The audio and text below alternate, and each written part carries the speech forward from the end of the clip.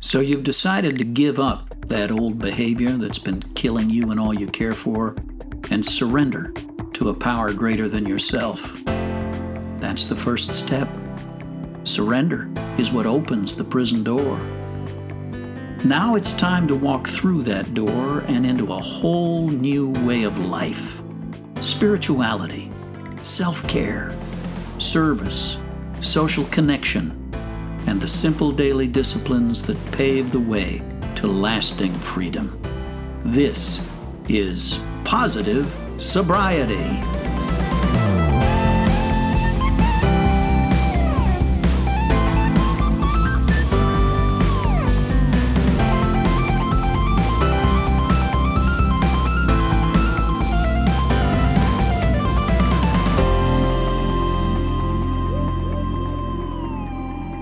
Welcome to another episode of the Positive Sobriety Podcast. I'm pretty positive that's what it is. Am I on the right podcast, David? I'm doing a lot of podcasts lately. You are on a lot of podcasts, and you are on the right one today. So, you're on the right bus, and everything's going in the right direction so far. So, yeah.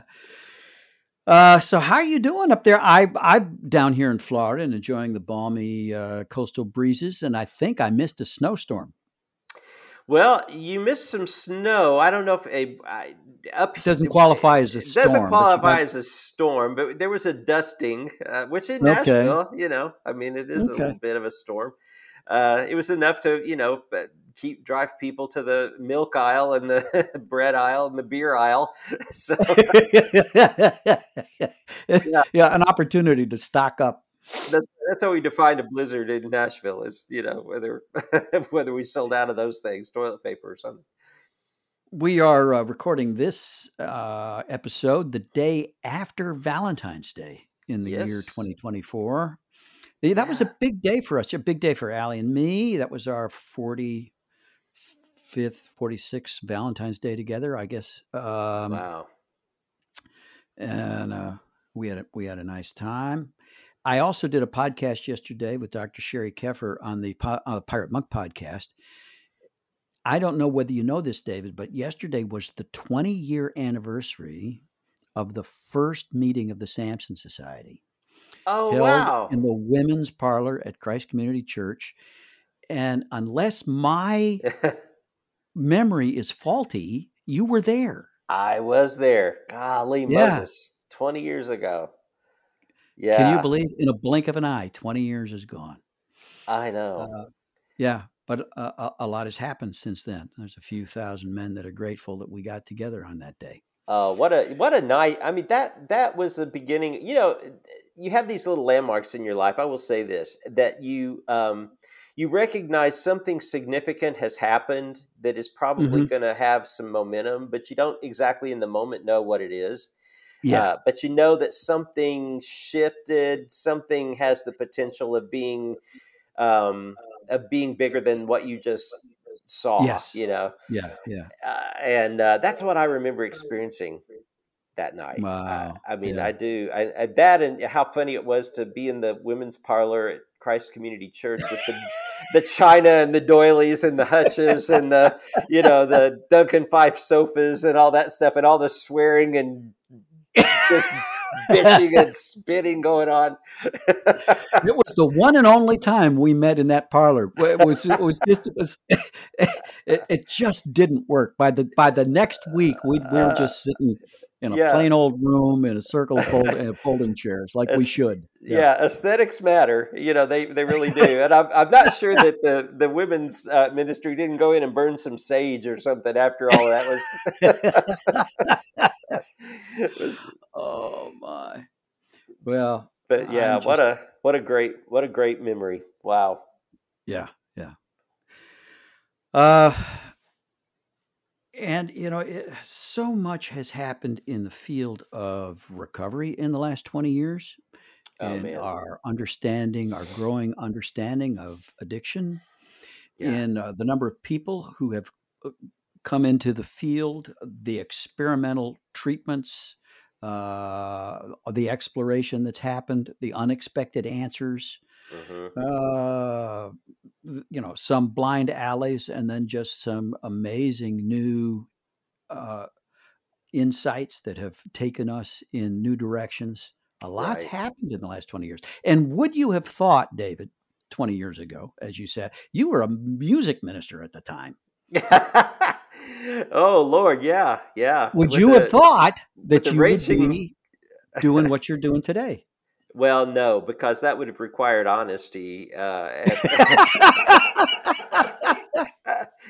that would Yeah. have required some degree of transparency that would mean that I might actually change my behavior. Yeah, I remember sitting there thinking, oh shit, I might But have not to. saying oh shit, Yeah, thinking well, oh shit. yeah, Yeah. yeah. Because yeah, I mean, 20 years ago, I would not have thought I would be sitting where I am doing what I'm doing. I mean, Hmm. at all. Yeah. And it took me a year of those meetings to tell the truth about what I was doing. Yeah. I mean, watching enough people cannonball into the deep end of the pool, I think, felt like I might be missing something. But Yeah. yeah, Yeah. but it has changed. And then as I have even been in this field for 8 years in Hmm. practice now, um, That's just amazing to watching, me. yeah, and just watching more and more and more integrated ideology enter the field of recovery. Yeah. Yeah. Yeah. Some of it, we are real comfortable with, and some of it we wonder and scratch our heads, and Yeah. have to just be curious observers, and Well, you know what? I have cultivated an appreciation for the iconoclasts, the mm, crazy people who just ask the crazy questions and take huge risks to say, what the hell? Let's see if this works. hmm yeah, yeah, And we have, as a guest this week, somebody who fits that mold. yeah, yeah. It's gonna Uh, be yeah. It's a great conversation. yep. Dr. Robb Kelly, he's nobody else's man. He's his man doing his thing, his way, and it's really quite something to listen to this man talk. Yeah. So let's get to it. We'll be right back with Dr. Robb Kelly in a moment on the Positive Sobriety Podcast.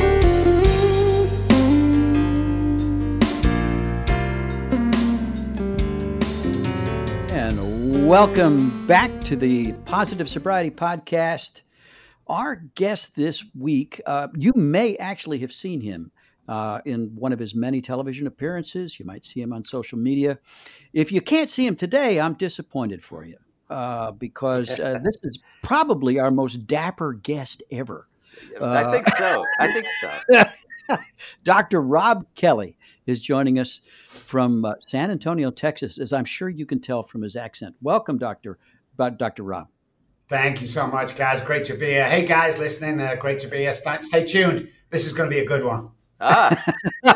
He's already positive. Well, Dr. Robb, how in the world did you wind up on the recovery train? Well, I'm an alcoholic and addict, a staunch alcoholic that lost everything. Started drinking at the age of 9. Homeless by 26, 27. Lost my children, housewife, car, kids, the way we always do if you're a real alcoholic, unless you seek treatment, which I did, many times, but it didn't work for me. So when I was homeless for over a year, I'd made this promise to myself that if I ever got off the street, because nobody understood alcoholism, just go to the AA or go to the head or go to the doctor. It's like nobody had an answer. And that intrigued me. It's like, why is this illness, which was classed a disease many years ago by the World Health Organization back in the 90s, why does nobody have a knowledge of it?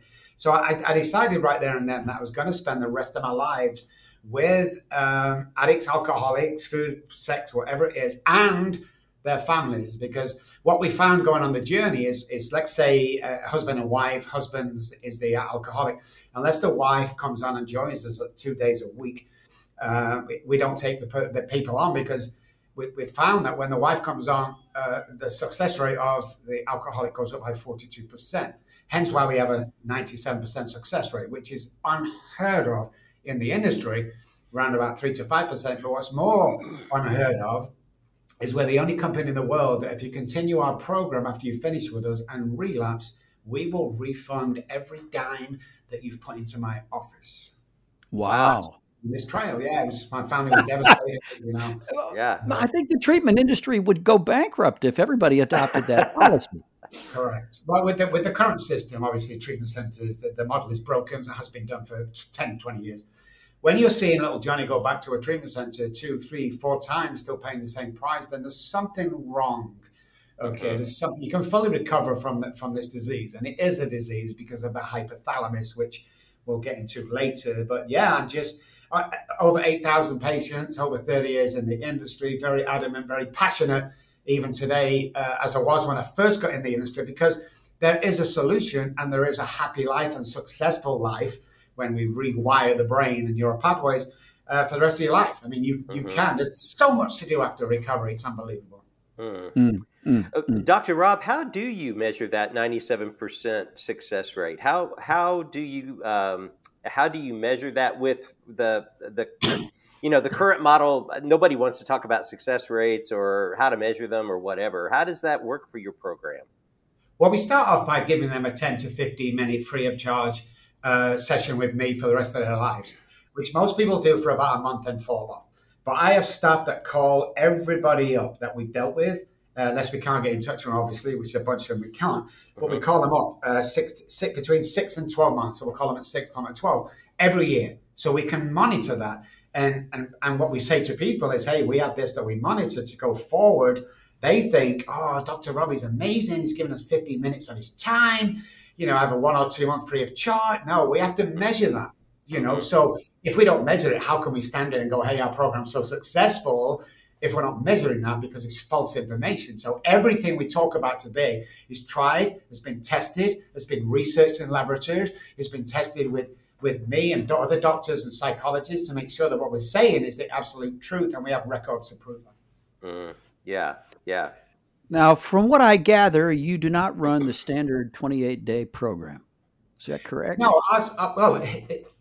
the reason why the 28 or 30-day program came about is because somebody measured that the chemicals in the brain used to take about 30 days to all rebalance itself, which is true. We found out with our tests and trials and research. Ours is 90 days, and it's 1 hour every single day. Telehealth. Unless you live near, obviously, you can come in. So it's 90 days. Once every 3 weeks, I will come out to visit you because I want to see the behavioral side.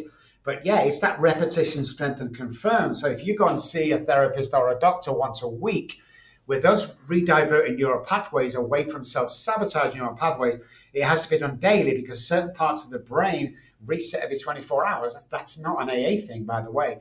It goes way before that. So that's why once the 90 days set in, it's become ingrained into the brain and the neural pathways that this is a decision now. Because when alcohol and drugs arrive, you don't have a decision. Once again, hypothalamus, we'll get into that later.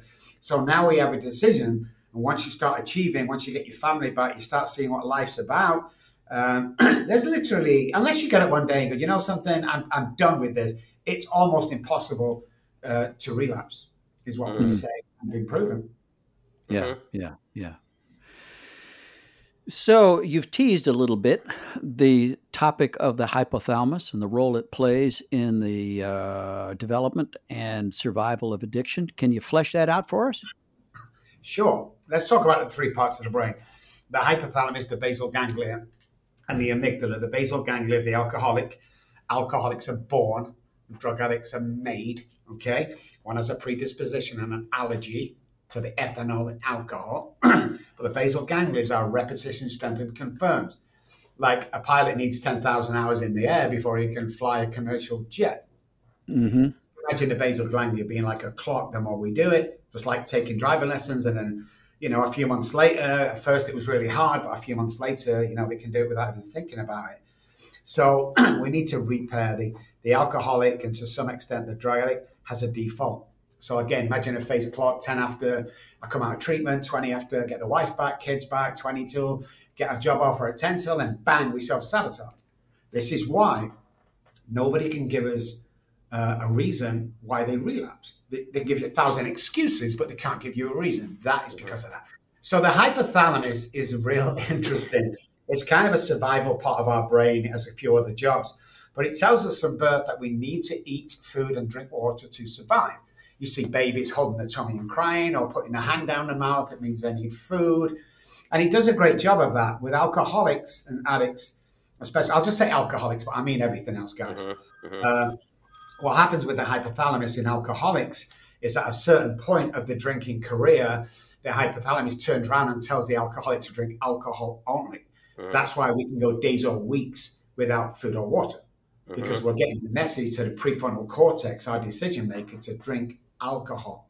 So when we get to that point with alcohol, not drugs and alcohol this time, drugs and other addictions, is our primary purpose. That's what our brain is telling us. So every time the prefrontal cortex screams out for an answer, and the prefrontal cortex is our decision maker. So when we come to a decision, it screams out to the brain, give me an answer, give me an answer, give me an answer.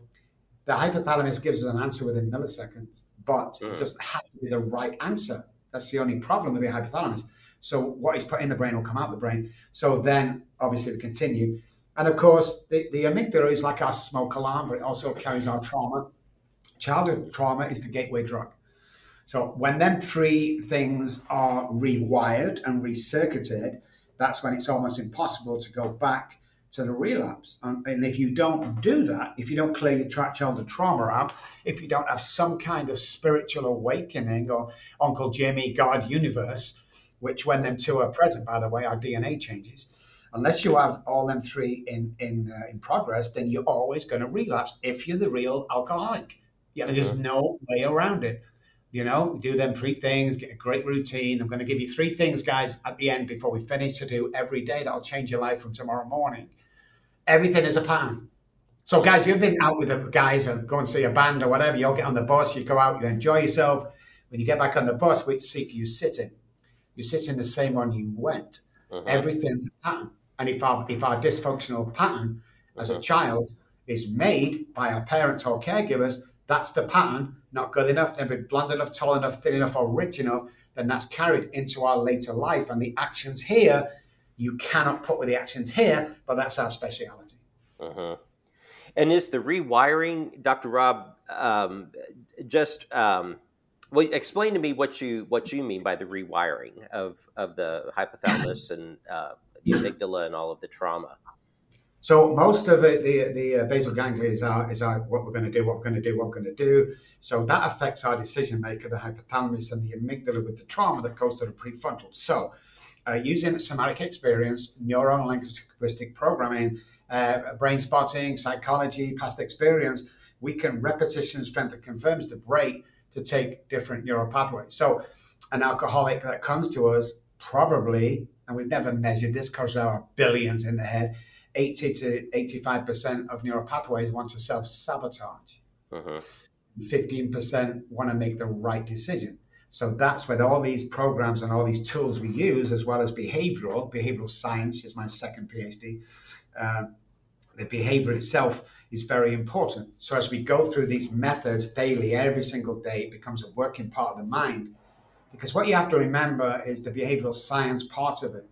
Like 1%, alcohol has 1% to do with alcoholism.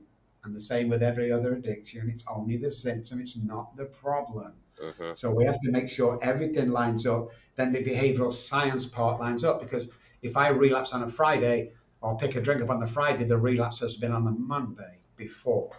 So we look at our behavior and one's behavior traits. For instance, we had a model that used to come in to see us, pretty girl, went out every day with my sober coach, had salad and water. And one day she said, let's go to McDonald's. That's the red flag. That's the change of behavior that says to the brain and the body, I don't really care, let's go and do this. That's where the relapse starts.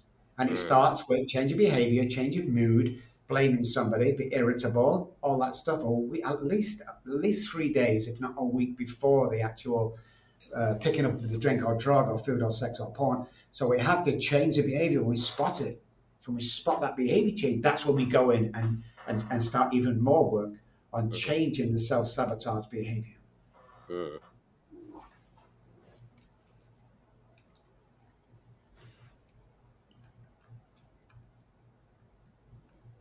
Oh, my sound has gone off. Do we know anything about that, your side?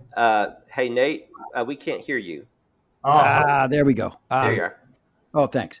Hey, say, Dr. Robb, it intrigues me that you have included almost as an aside in the same breath with alcohol and drugs, porn and sex. I love that you've mentioned it because I'm a recovering porn and sex addict. And I am also now watching with increasing concern the trend toward legalized gambling in the country and its effect on the general population, especially those of us who are prone to addiction. Is there a difference, a substantive difference between addiction to substances and what are sometimes called process addictions? no, we don't think so. Now, take alcoholism, it's a different thing altogether. Alcoholism and drug addiction are not the same, though they present the same. So they come with the same sin, they are not the same. But let's look at every other addiction, something that we are addicted to, something that we need to do daily. That can be, and sometimes is, take somebody off drugs, they're going to go porn. Take somebody off porn, they're going to go to the gym. And it just carries on. So what we find is addictive personalities which get addicted to anything, as far as we're concerned, even the gym, to a certain extent, are kind of the same pattern. It follows the same pattern, okay? Because we still get that fix. We're still running after that fix. And the first time we saw porn or had sex or had crazy sex, we're chasing that all the time. So a return. So the way we emphasize this was, and it's been done time and time, I think, but we'll get 10 mice and we put in individual cages. And then what happens is we put one feeder of water, pure water, one feeder with cocaine and water. And after a couple of attempts at both, every mouse went down to the cocaine and water. So what we did then is we took them in a different cage all together. And after a few attempts, all the mice went for the pure water and not the cocaine. So we introduce ourselves to porn, cake, food, sex. That becomes the kind of cocaine and water that we return to every time. Once we do that several times, it becomes a pattern, an automatic pattern. So is it okay to say to a sex addict, okay, just don't watch porn? No, it's not, because it becomes an immediate reaction. Like, it's not controllable. Like any addiction to a certain extent, it's not controllable. So what is the primary source? What is the primary thought pattern behind that addiction? And it will go back to childhood trauma or some kind of dysfunction that we think's okay. So whether you're walking with your mom and dad and having sex or something, then 20, 30 years later, you're addicted to porn every single day. You've got to watch it. Does that relate? You bet your sweet ass it relates. You know, and people are afraid of saying this. It's like, we've done our research. We don't care what anybody else thinks. We're tried and tested. This is how it is. And some people call me arrogant, but it's been tried and tested. You can't say, oh, unfortunately, he suffers from drug addiction. He's a drug addict. God bless him. This guy over here just watches sex every day and porn every day. What the hell is he? No, you can't do that because it becomes a non-choice for us. Yeah. And you see trauma, Dr. Robb, is across the board, though, in all these different paths of addiction, alcohol, drugs, and process addictions. Am I hearing you say you see trauma at the root of all of those, pretty much? Yes. 100%. Everybody has trauma, by the way, guys. Sure. It's defining what that trauma is. So it doesn't have to be a car crash or a divorce. It can be as simple as, Robert, how many times have I told you can't go to college like your brother because you're so stupid? Even jokingly, I'm going to take that in and run with that. However, alcoholics and addicts, and every single addict, by the way, are more sensitive. So we hear, and here's the killer, guys. Guys at home, just sit down. It's going to drop you a jaw, this one. So in fact, I might save it till later on. But alcoholics and addicts hear things different, okay, from birth. So how do I know this? Well, we've done tests, but me and my brother were on the kitchen table when we were about, 9 or 10. We're stood on the kitchen table playing swords or I can't remember what we're doing. And my mum walks in and she says to us, get down off that table, stupid idiot. Get down before your dad gets home. My brother jumps down, but I freeze. Why do I freeze? And this will resonate with everybody listening, because what I've heard, get out of that table, you stupid idiot, is what I've heard. Because the childhood trauma that I went through perceives that everything comes from I'm in a situation is bad and horrible. And we go through this with it's adult life, guys, with any kind of trauma is, hey, Jimmy, boss wants to see you in the office. What's the first thing we think about? Oh, yeah, yeah. Not, hey, listen, I did that good job, or he might, no, oh, God, what have I done now? That comes from the childhood trauma, guys. It's not just something that we say. It's like what we hear is, hey, Jimmy, boss wants to see you. What we hear is, Jimmy, the boss wants to see you because you've done something wrong, in that tone of voice, because it's childhood trauma. So yes, and yes, David. Oh, I can remember during my years of active addiction when my wife would call my name from another room, I would just feel this bolt of fear just run through me. Yeah. Yeah, definitely. All that fear we carry from our caregivers doesn't necessarily have to be our parents. It could be our gyms teacher, it could be a scout teacher. It doesn't make any difference. Which, by the way, no parents are to blame here. Okay? No one's pointing fingers at, they did the best. No one's pointing fingers. Because that's learned behavior from their parents. Sure. Learned behavior on a measurement, because moms can pass down depression to the kid. No problem. It's been proven. Tried and tested, not by me, by other people or the scientists. So we inherit that. You know, it's like a girl that grows up, a young girl, 6, 7, 8, 9, 10, grows up in a house that's dysfunctional where dad's an alcoholic. And what happens is most nights he comes home drunk. He gets into a fist fight with mom. After a certain amount of time, that becomes learned behavior. And when the girl learns a couple of things straight away is listen for the lock, the key in the lock. If it goes in straight away, it's safe. If it jiggles around the lock, it's going to be run for safety. But what happens with that learned behavior from the parents is when that girl leaves the house in the teens or early 20s, goes to college, for instance, she will attract the same guy that ends up, substance abuse and ends up beating her. And she will stay in that relationship way too long because it's learned behavior to the certain extent that if she was to meet a nice guy that treated her well and loved her, she would self-sabotage that relationship in so many ways because it doesn't feel comfortable.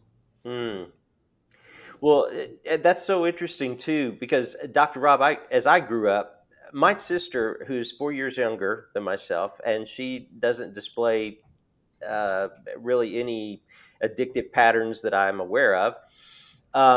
We have, if we recount our childhoods, we have very different narratives as opposed to mine, who, my alcohol abuse and addiction just escalated to the point that at 45 I had my quota for life. But the reality was we have different stories, and my perception, it's not that I don't think she's right. I used to think, well, you're just in freaking denial. You never processed this. You've not been to therapy like, the enlightened brother that you have, like me. But the point is, I have grown to believe now that sensitive personality did experience things differently. I experienced home differently. I experienced my religious background differently. I was afraid since I was 9 years old. And I wasn't in a home where parents didn't love me or where we threw plates or where, those things happened. But I experienced a completely different narrative. And so I guess I'm processing this out loud, but it feels to me like that explains why siblings can come in and go, I don't know what he's talking about. We didn't have, we had a great experience, or we didn't ever experience this or that, because they didn't. Yeah, and in fact, in alcoholics, much more than or addicts, as much more as any other person. But yeah, I wrote a book, and I said to I'm not spoke to my sister for like 20 years. I was estranged from all the family for so many times, even after I got sober. So 6 years ago, my sister got in touch with me after 25 years, and I sent her the book, and she's like, why did you write this about mom and dad? Or why you did that? Like a priest took me away for a supposedly audition with the Vienna Boys Choir, which is a very esteemed choir. He took me about 7 miles outside the city and not to London, and got me drunk and molested me. But no one, that guy was amazing. Or mom never said that to you. It's like, yeah. That's what set me off. He's like, oh my God, there's something again deeper, because we're finding out every day that, oh my goodness, if we do that, we can try this and we try that. We do so many experiments with just thought patterns of, like, I didn't know he got me drunk, but when we went through the scenario with my psychologist, That's exactly what he did. And when Mum said this to me, my sister didn't react because alcoholism and addiction skips generations. It might be one, it might be two. I had the gene, my brother and sister didn't. So, yeah, them two can relate sometimes about, oh, yeah, I remember this, I remember that. And I put a dark shadow. Is that, oh, I don't remember that. I remember Dad doing this. I remember Dad hitting me that time. Because that's something that alcoholics and addicts have, is they have the kind of memory for bad things are not good. Like you can say, give me a childhood memory to my sister. Oh, I went to the seaside. It was so good. Yeah, Rob, give me I remember when my mom smacked me with a skull, a wooden shoe across the backside. She's like, what about the holiday? Oh, yeah, I kind of remember that. But I concentrate on the things that were bad so I can then learn that self-sabotage behavior. No matter how much I try in life or how far I get, Mom's always going to hit me with that wooden shoe. And that's where my behavior comes from. I never, if my dad was, a gas fitter, then I'm supposed to be a gas fitter and have 2 children and go to the pub once a week. You've got to take it higher than where you were born. If you want to be successful, whatever that looks like for you, better children, better. But yeah, you've got to break that completely. But yeah, we definitely hear things different, more so in alcoholics and drug addicts, or like I said, any other addiction. Because when I say that to people, they go, oh my God, that's so true. Right. We've done our research, guys, this is the truth. But nobody's talking about it, and I'll tell you why nobody's talking about it, guys.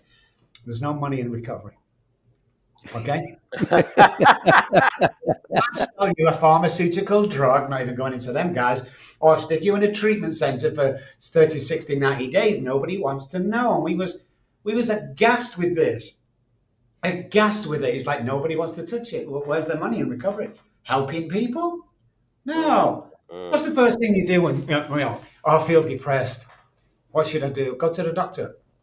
Okay, they'll give you some medication that will make you feel better, make you feel happy. So I go to the doctor. Doctor, I'm depressed. It's like, okay, well, take this medication. It's this SSRI. And what it does is replaces the serotonin. And you'll feel better, which you do. What they don't tell you, first of all, you're hooked on it now. You can't not stop it, otherwise you go depressed. Secondly, our own serotonin doesn't rise any because now we have a substitute. Okay. Right. Our stay capped. And thirdly, why isn't anybody asking the question, why are we depressed? What about serotonin? Are you getting enough serotonin? Why am I depressed? Not, here's a pill, take it and rely on this. And the medical fraternity, which I talk to doctors and do conferences with doctors, teaching them about, this subject. And there's a lot of doctors breaking away from that now. I mean, tell me one medication that's worked for you and you can stop taking. There isn't one. There isn't one, apart from, the over-the-counter stuff and stuff like that. It's all down to our diet, what we eat, how we treat ourselves, because serotonin and dopamine are the only 2 of the 4 chemicals. Serotonin and dopamine are the only 2 good feel chemicals that are created in the gut. So if you're not eating right, you're not going to be happy. I mean, first of all, you're going to start putting weight on. You're going to be a little bit miserable. It all adds up. Serotonin, oxytocin, endorphins, and dopamine. If we don't have all them 4 chemicals going, then we're in trouble. Why is my serotonin low in the first place? Nobody's asking that question, and they should. This is news to me that serotonin is created in the gut. I always thought it was secreted in the brain. Right? I know. So we look at the endorphins and we look at the oxytocin. They're both created in the brain. But, how do them chemicals... First of all, oxygen. The oxygen is the best thing that we can do. I cannot emphasize that the presence of oxygen is the lack of disease. But we'd only breathe 25% of our lung capacity. So if you're eating right and getting the blood around first thing in the morning, we do 20 exaggerated breaths in and out. That will set the chemicals going. But yeah, 2 in the gut, 2 in the head. They're created. So we can't eat a lot of crap every day. We can't eat at McDonald's every day and expect to be at 100%. Most people today are walking around between 40 and 55% of their capability and capacity. Because of their behavior and their routine, their eating habits, their lack of sunlight, lack of oxygen. It's as simple as that. Once you get them going, you'll see a boost. Gary Brecker talks about this all the time. Uh-huh. Me and Gary share patients, and it's so true. Do you have to get them off of the antidepressant, Dr. Robb, before they experience the difference in producing their own serotonin from the gut? In other words, changing their eating habits and all of that. If they're still taking the antidepressant, is that going to flatten out their affect or their serotonin? I mean, you know what I'm asking? Yeah, I think once you get on the medication, it's you kind of rely on that. So when you Mm-hmm. come off, you go straight into a dip. So you get back on the medication. So it is hard. We would tell nobody to come off their medication that the MD medical doctor has prescribed. But the easiest way is to talk to your doctor. But what we found is when our patients came off it after a few weeks, if not a couple of months, then their serotonin levels go up by the program they follow, which is part of them 4 chemicals every day. I think once you start to rely on an outside source to make me happy or affect my mood, you need to go further. Mm-hmm. The medical attorney do not have all the answers. Just because your doctor says you have to take this or do this does not make it true. Mm-hmm. You go to the doctor now, 10 people, goes to 10 doctors, different doctors. They'll give you the pharmaceutical drug. That's the buzzword at the moment. Oh, sorry, let me put that different, that they're getting paid for. Let me make that different. It's for, how do we take Adderall? Why is Adderall so amazing? Because of the reps. Because the reps that went out there and absolutely just went out as a team. And if you've got ADHD, guys, and I half believe it, half don't, because my ADHD was a slap across the head saying concentrate. Didn't work for me. Mm-hmm. Now everything changed. It's like, why is ADHD so popular? It's amphetamine salts. You put your kid on 9 years old with amphetamine salts, and there's a drug addict. Mm-hmm. Yeah. Well, It's madness. and a great correlation between kids that are medicated and the abuse rates of all kinds of chemicals in adult life. Is that right? 90% of patients that come to us with a staunch heroin addiction or other opioid addictions started in the doctor's office. Mm-hmm. Then the answer's Wow. yeah. Of my that is sobering. There must be a reason, though, now. I mean, that explains a lot about why there's such a shortage on stimulants, Adderall, Vyvanse, and all of that. I mean, I've got clients who can't get the medication right now because all the pharmacies are out. And their refills are late in coming and things like that. And so, but what I hear in the people I see is that if you know pretty much the script to say when you walk in for the appointment, you can leave with an Adderall prescription pretty easily. I mean, tried it myself. Mm-hmm. Went to 5 doctors. Went to a medical doctor we can work with. I walked into 5 psychiatrists. One of them didn't even look at me. He had his head buried, and I said, I can't concentrate. And he's like writing a prescription, and he hands it over. Didn't even look at me. I was in there for about 15 seconds. Good Lord! Wow, how crazy it is. Yeah, you just over here you can kind of ask what you want. But we went to one doctor, and I said, "Yeah, the same script." He went, "Yeah, it's not going to happen here. We don't refer to or prescribe Adderall. So you need to go to somebody else." And I went, "No, me and you need to talk because this is the best news ever.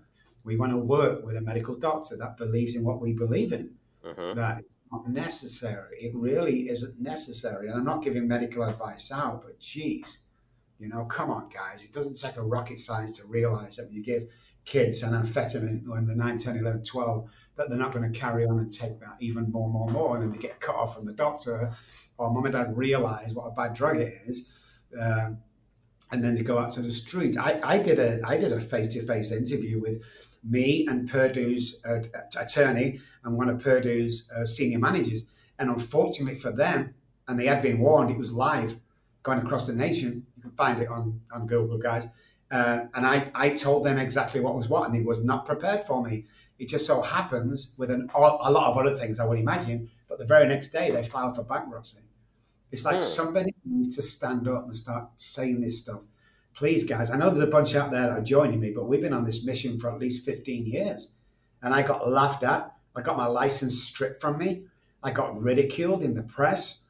And then all of a sudden, it's like you keep doing it, people start getting well, and then the sense of all the people are getting well is, oh my God, this is the real answer. It's like, was I worried about backlash from it? Hell yeah, I was. But listen, I'm 62 right now, okay? And I don't give a shit what I say, because it's going to be the truth. And if you don't like it, go and see a doctor, go and see your sponsor, whatever you need to do, because this is the real deal over here. You know, we're not a cookie makers. We don't sugarcoat anything. Mm-hmm. You're going to get it direct. You're going to get it aggressively. And if I'm not for you, good, go somewhere else.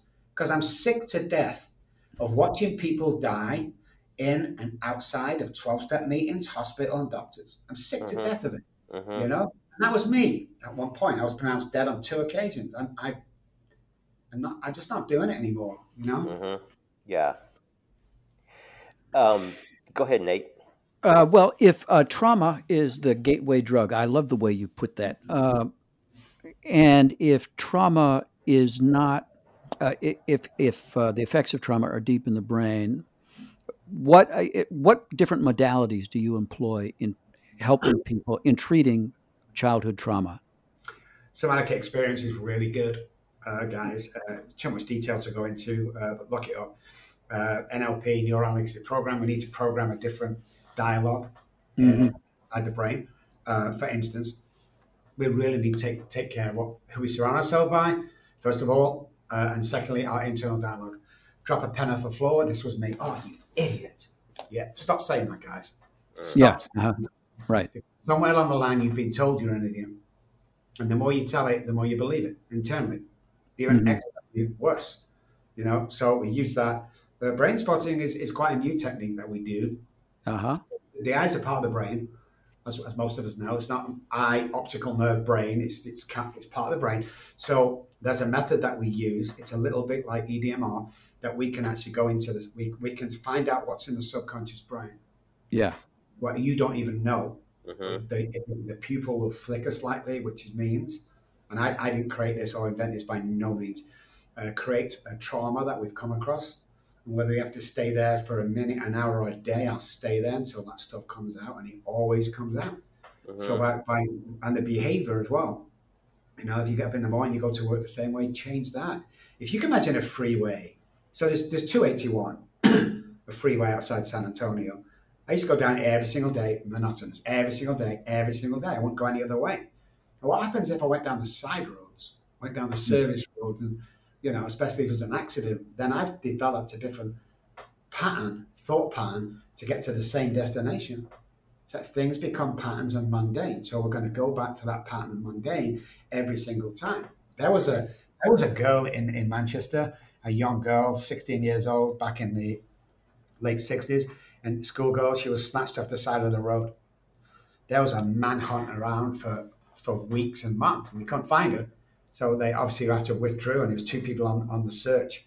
But funny enough, there was a police officer, and this was back in the day, following another car down the road that had a broken back light. So he pulled him over.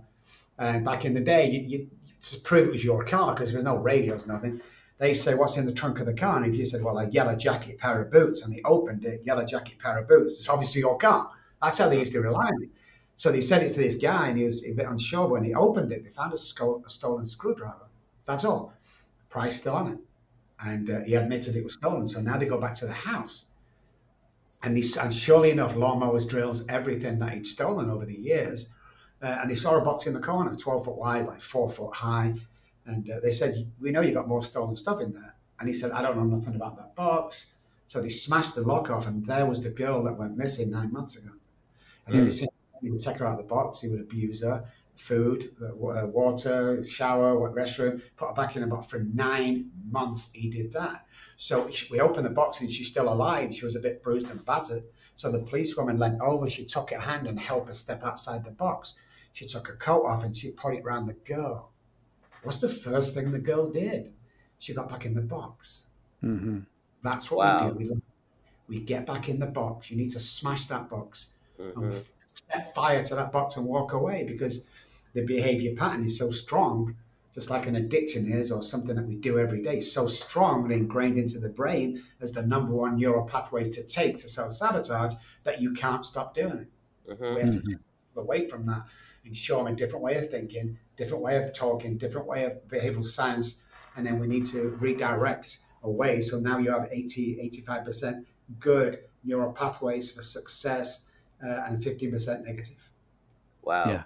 Well, I was thinking, Dr. Robb, in your analogy of driving home the same way every day, and then when you have to take an alternate route, like road construction, here's the detour. That alternate route always feels. I always experience a little fear, little anxiety, little uncertainty. This doesn't feel right. And the same thing when I change a habit. It's always fraught with a little bit of fear, a little bit of anxiety. I'm not sure this is right. I'm not sure this is going to be okay or going to work.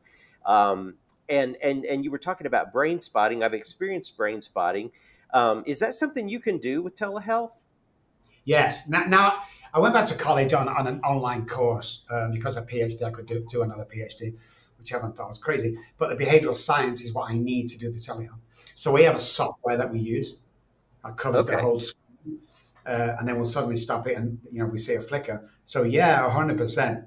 There's so many new tools on the market now that help or aid. We chose them 4 that we stick by, and it seems to work for us. But it's all about the pathway. It's like drug addiction and especially alcoholism they call it a progressive illness. Has anybody asked why? Well, our research tells us this, and you can't see this at home, guys, to bear with me. Let's say we're driving a car or we're learning to drive a car. At first, it's huge. We can't manage around the corners. After a few weeks or months of lessons, now you can reverse out the driveway, wave to your mom, text a girlfriend, listen to music at the same time with no worries at all. It becomes a working basal ganglia. It becomes a working part of the brain. Okay? So that neural pathway for that specific act, a bunch of them has already been built. And it's strong, and you don't have to think about it. Okay, let's say I go for England for 12 months. Now I've got a right-hand wheel on a left-hand kind of the road. Differently. So the diminishing American way starts to diminish the thought patterns of driving on the right, left-hand wheel. So when I come back from England, it takes me a minute. So I have to build them neural pathways back. It might take me a minute, an hour a day to build them pathways. Yep, sure. So I'm second nature. With alcoholism, what happens is we build that self-sabotage behavior and that enmeshment and that passed down hereditary. So we built a bunch of pathways up for that self-sabotage. But when we go treatment, when we come off the drink, when we go in hospital, the neural pathways don't diminish. So when we come out and we relapse, God forbid, we start right back to where we left off. So there's no there's no, oh my God, at least I can get a day or week, we go right back. And that's the reason one of the reasons is progressive illness. But nobody knows that. Oh my God, that makes so much sense. It's like nobody's researching because there's no money in it, which will beg the question, well, how do you do it? We are not about the money, guys. We're really not. Am I wealthy? Yeah, I've been doing it so many times, TV, books and all that. But 25% of our work is pro bono, and we have the Robb Kelly Foundation out there that pays, but you got to take the eye off the money. And if you're doing the right thing, you're getting people well. I'm sticking close to God for me, and helping another human being. Then the business is going to take off like it has. Yeah, I'm told a lot of the treatment centers in the United States are being bought by investors. Yeah, you know why? Because they're a good money maker. Because they're an investment in the future. It's good long-term revenue, right? Yeah. Return patient, return business. Most of them will buy a 100-bed rehab, and within 6 months, a year, they've got 200 beds in there. Why? Because they want to help us? I don't think so. Well, Dr. Robb, for those of the listeners who would like to follow up and get in touch with you and your organization, what's the best way for them to do that? Best way to do is just, I spell my name with 2 B's, ROBB, KELLY.com is the website. Jump on there, have some fun. I'm here to spread information and inspire people. I do not want your business. Don't call up and ask to be a patient. We don't want it. Thank you. I take on 4 patients every 3 months. I don't want your business. The book, if you want to go buy it, great. If you don't and you don't like it, give me a call. I will refund that money. It's not about that. It's nothing about that. However, if you're a parent or a loved one of somebody going through it, you call the number on the website, and my staff will talk to you 24 hours a day about it to calm you down, to give you some direction, never cost you a dime. We don't care if you call it 20 times a day. This is about giving back, always. So what I want to say is, first of all, 3 things you need to do every morning, guys. Do the oxygen, 20 breaths in and out, exaggerated breaths. Go into the mirror, stand 6 feet away, because if you stand close to the mirror, you see all your blemishes and you think that's how people see you. Stand 6 foot away. I love you, I love you, I love you 10 times. Let's flourish that subconscious brain with all the crap in and live from today. Then if you're right-handed, brush your teeth with your right a week, left a week, right a week, left a week. Let's start spreading different side roads, like you were saying, David, service roads. But the most important thing I want to say today, guys, is it's funny. 4 years ago, my eldest daughter got in touch with me after 30 years. She's now my lead therapist, and she introduced to my granddaughter. But my youngest child, Abigail, emailed me yesterday, the first time in 29 years. She emailed me, started.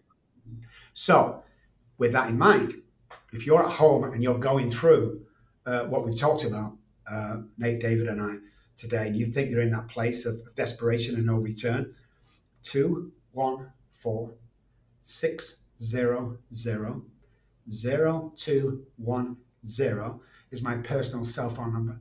Text me. We'll arrange. I will give you 20 minutes phone call that will change your life. And if it doesn't, guys, I'm going to send you $100 for wasting your time, because I would rather hear in a few weeks, months' time of you doing something in your life than next week hearing of your suicide. I've always got one foot in the trenches while I reach for the sky. I have huge ambitions. I've achieved most of them. But you see that foot? It's never going to come out of that trench, guys. So don't think for a second. Don't research me. Just text me if you're suffering, because I'm here to help. Wow. Awesome. That's amazing. Well, thank you so much, Dr. Robb. That was a fascinating and enlightening conversation. Well, thank you guys for having me. Thank you, guys. And guys at home, thank you for listening. It's been a great podcast, and we'll see you real soon, guys. Yeah. All right, listeners, stay with us. We'll be back in just a moment on the Positive Sobriety Podcast.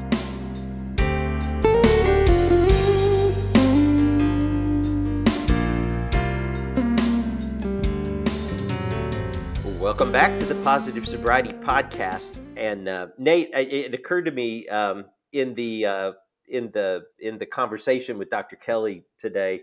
I read in his bio information when his staff approached us about bringing him on the podcast. They refer to him, or someone does, refer to him as the Gordon Ramsay of recovery. Yeah, which I think is very apropos. I mean, he loves what he does, and he has a heart for people, and I see that and I hear that. But I also hear that he's like he gives no shits about what somebody's going to get in. I think in the middle of and try to persuade him in a different direction. So anyway, I thought I sort of pictured him in a cooking show where he was. I encourage listeners. First of all, it's a shame that we're not a video podcast. It might have helped for listeners to follow him. The guy talks a mile a minute. And he does also talk with his hands a bit. So we're working a little bit blind here with an audio podcast. YouTube the guy. You got to see what he looks like. So he's a flamboyant presence. He was wearing kind of a fluorescent green tracksuit kind of a thing today with yellow glasses, kind of spiky white hair. I caught a glimpse of what looked like something other than a Timex watch on his wrist. Well, and he comes from a music background as well. Oh, does he? Okay. Yes, he played. Oh, that's right, because I've seen him. He's walking around with guitars and doing stuff. Yeah. Well, yeah. In his bio, he played bass at Abbey Road Studio in the day for David Bowie and Elton John and some different people back before his sobriety, I believe. That would explain a lot. because he still kind of looks. Yeah, he's got the rock star going on. I mean, let's just say, and it makes it another reason why I wish we were we had our YouTube act together. Now, but yeah, that was part of his story. Okay. Well, he explored a lot of avenues of treatment that we have talked about, and that we actually put a great deal of stock in. Mm-hmm. Although I had not heard that anybody was doing brain spotting through telehealth. That was news to me. Mm-hmm. That there's actually. Have you heard of that? I have heard that is possible now, and like you said, it takes a certain software, obviously to do that, and then EMDR, I think, as well. That's what I gathered. Yeah. Holy smokes! It's hard to keep up with all the innovation, David. I know.